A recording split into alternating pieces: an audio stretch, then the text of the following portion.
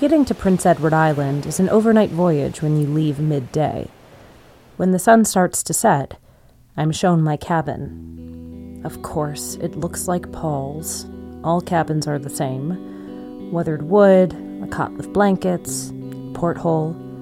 I open up the room's trunk, half expecting to see his ropes. But it's empty. I wish my heart and brain could be as empty. Dump the memories of him into the sea. Feed them to my kraken. I wonder if the monster will follow me to Canada. I look out the porthole, up at the black sky, then down at the even blacker sea. I look for a comforting tendril to emerge from the waves, but none come. I lay in bed, almost grateful not to see it. Eventually, I fall asleep. In the morning, a crew member cues me to our imminent arrival. I reconvene with Prissy Taylor on the deck. If you have no other plans or designs, you may as well follow me to Cavendish. It's a simple, friendly town, I've been told. Marks above Passamaquoddy. But what isn't?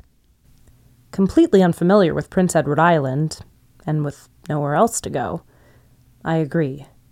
We disembark and take a train to our final destination.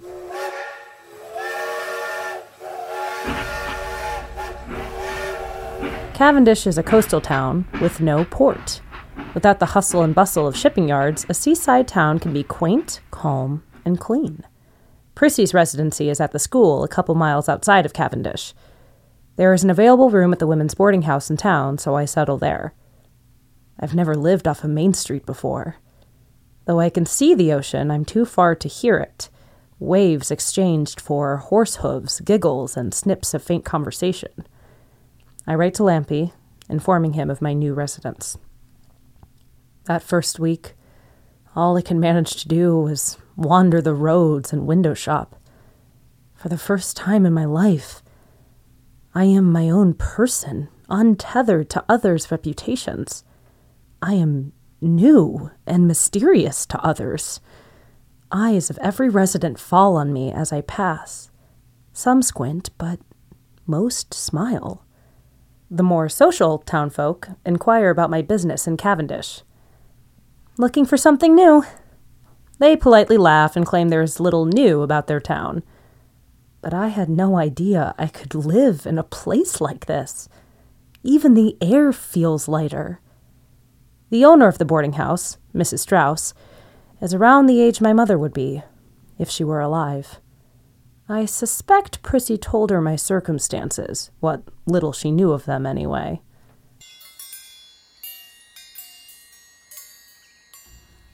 Letter, dear. At the end of my second week, I receive a letter from Lampy. It simply reads, "Come home."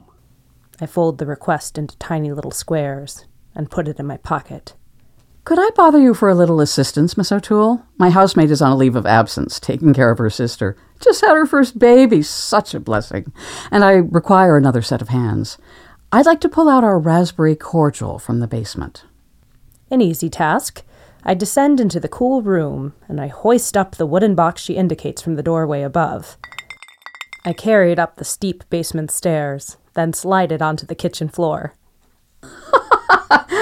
Forgive my inquiry, my dear, but I rarely board women who have such strength. Usually it's academics, visitors, ladies waiting to be wed. I ran a lighthouse. Ah, I noticed your coarse hands the first day we met, but I didn't want to intrude.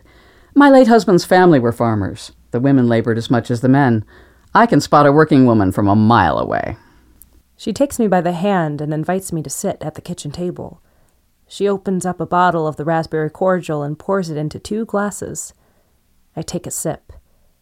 It tastes like a sweet kiss on a warm spring evening, with a little kick of tartness. At the risk of appearing intrusive, when did your husband pass? 20 years ago, last November. And you never remarried? Oh, no, dear. May I ask why? You can ask anything of me, Miss O'Toole. My life is an open book to all my boarders. I find that's the best way to discover who's a kindred spirit. Her hospitality is such a salve. Have you noticed the top of this house, the small little square room with all the windows? The widow's walk? My, you are a coastal woman. My husband and I bought this house from a retired sea captain. He built the place. We found the Widow's Walk addition amusing because, as you know, no ships come into Cavendish. But the view of the sea is stunning nonetheless. We thought our children could play up there, pretending to be pirates or seabirds or perhaps even angels. We tried many times to have children, but God did not will it so. When a fever took Paul, I felt grief for being childless all over again. A chill goes down my spine. Paul? A common name, yes, but... Without children, there was no trace of him I could hold on to, save this house. I couldn't lose it, but I also couldn't stay here alone. I opened it as a room and board the following spring. You didn't remarry because of your business? Partially. A man doesn't belong in a women's boarding house, yes. However, I loved Paul. I thought God's purpose for me was to be a wife and mother. When those were taken from me, I understood. God's purpose wasn't mine to choose. It only took a week of hosting boarders for me to see this was my true purpose. I prefer the company of women. I relish being the keeper of the keys. I have made more friends than I ever would have if I'd been sequestered in domesticity. One day, I will travel the world, reconnecting with all those boarders I've kept correspondence with. Some live as close as New Brunswick, others as far as Berlin. My life is grander than I ever could have planned. When I look out from the Widow's Walk, I can feel the angels of the children I never bore, but I also can see ahead at all the adventures that wait for me when I am ready to launch.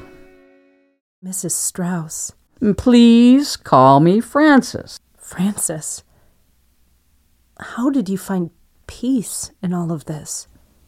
God shows His will every day. It's up to us to align ourselves with it. When was that for you? There was no one moment. Alignment takes time. Time erodes all, good and bad, Miss O'Toole. Nora, please. Tell me about the lighthouse, Nora. Instinctively, words and tears flow from me in turns. I confess every detail of my life right up to the moment I helped with the raspberry cordial. Even my Kraken fantasy. Mrs. Strauss, Frances, has a spirit that beckons my true self. If my stories and emotions are a tributary, Frances's understanding is the ocean. I should feel apprehensive about divulging these far from Christian facets of my life, but Frances safely supports me. She sits there, nodding with grace and empathy. When my handkerchief is sufficiently soaked in emotion and I've run out of words, Frances offers her hands. I let her hold mine. She gently strokes my knuckles with her thumbs. I realize in this moment my ache does not only come from my father and Paul. I've been motherless for more than half my life. I am honored to meet you at this moment in your life, Nora. Every day, Frances asks for a little help, here and there around the house. When the housemaid returns, she begins to show me how the business runs. Now, a boarder is almost always announced via letter, well before their arrival. Inquiries of vacancy, rate of board, you know. Now and again we'll have an unexpected guest, but this isn't the type of town to have untoward travelers, so you can trust them. I give her a look of surprise. I trusted you, didn't I? For the first time in my life, things feel intuitive. For every amount of effort I put out, there's a kind affirmation waiting for me in return. Working with Frances, I feel useful and loved. I happily schedule my time around her business's needs. I grow to know the people of Cavendish better. They're a kind, curious, educated people. With no local tavern, they gather in the squares, community halls, and church socials. The day-to-day affairs feel blessedly easy and enjoyable. You are a prodigy of organizational brilliance, my dear Nora. Thank you so much for your generous assistance. It is deeply appreciated. However, at night, I am tempted to spiral in grief over what I'll never have. Half asleep, I habitually reach for the future I prayed for when Paul was missing. But now, it feels poisonous. I can't ruminate in those dreams for more than a moment. Paul may have come back alive, but he wants nothing to do with the life he promised me. The grief is tangled with anger and shame. So I weep at night and gather hope during the day. This morning marks 6 weeks of this new life. After I help check her bookkeeping, Frances makes me tea. Then she offers me a scone and something life-changing. There's no two ways about it, Nora. I see you as even more than a kindred spirit. You came into my life at the perfect time. It's been, 6 weeks now? Feels like so much longer. It does. How would you feel about running this house if I were to take a sabbatical? You'd be well compensated, of course. We'd work together in the fall and winter, and when spring comes, you'll be desperate for my European departure. I know a thing or two about being a woman with endless talent and not enough of an outlet. She notices I'm holding my breath. You're not simply capable, Nora. You're a force to be reckoned with. Think on it, my dear. I'm going to set the rest of these scones in the parlor. Alone, I try to sort my thoughts between fear and excitement. Can I simply start a radically new life? Is Passamaquoddy truly gone forever? Frances returns with the empty tray in hand. She gives me a wink and a smile. No rush, Miss Nora. We can talk about it in a few weeks' time. No, Frances. I know. Yes. You're right. I'd love to. We hug and laugh, join together in reclaiming our destinies. On a surge of riding high on fate's waves, I dash off to my room and write a letter to Lampy. I haven't replied to his note, which I received almost a month ago now. But no one else has written either. My note is brief, declaring my decision to stay in Cavendish and start a new life on Prince Edward Island. I am choosing my fate. I address and seal the envelope, but discover I'm out of postage stamps. It's a beautiful late August morning, so I decide to walk the letter to our post office. It's a couple miles down the road near the train station. The ocean is bright and shining, the sun glistening on the water like crystals.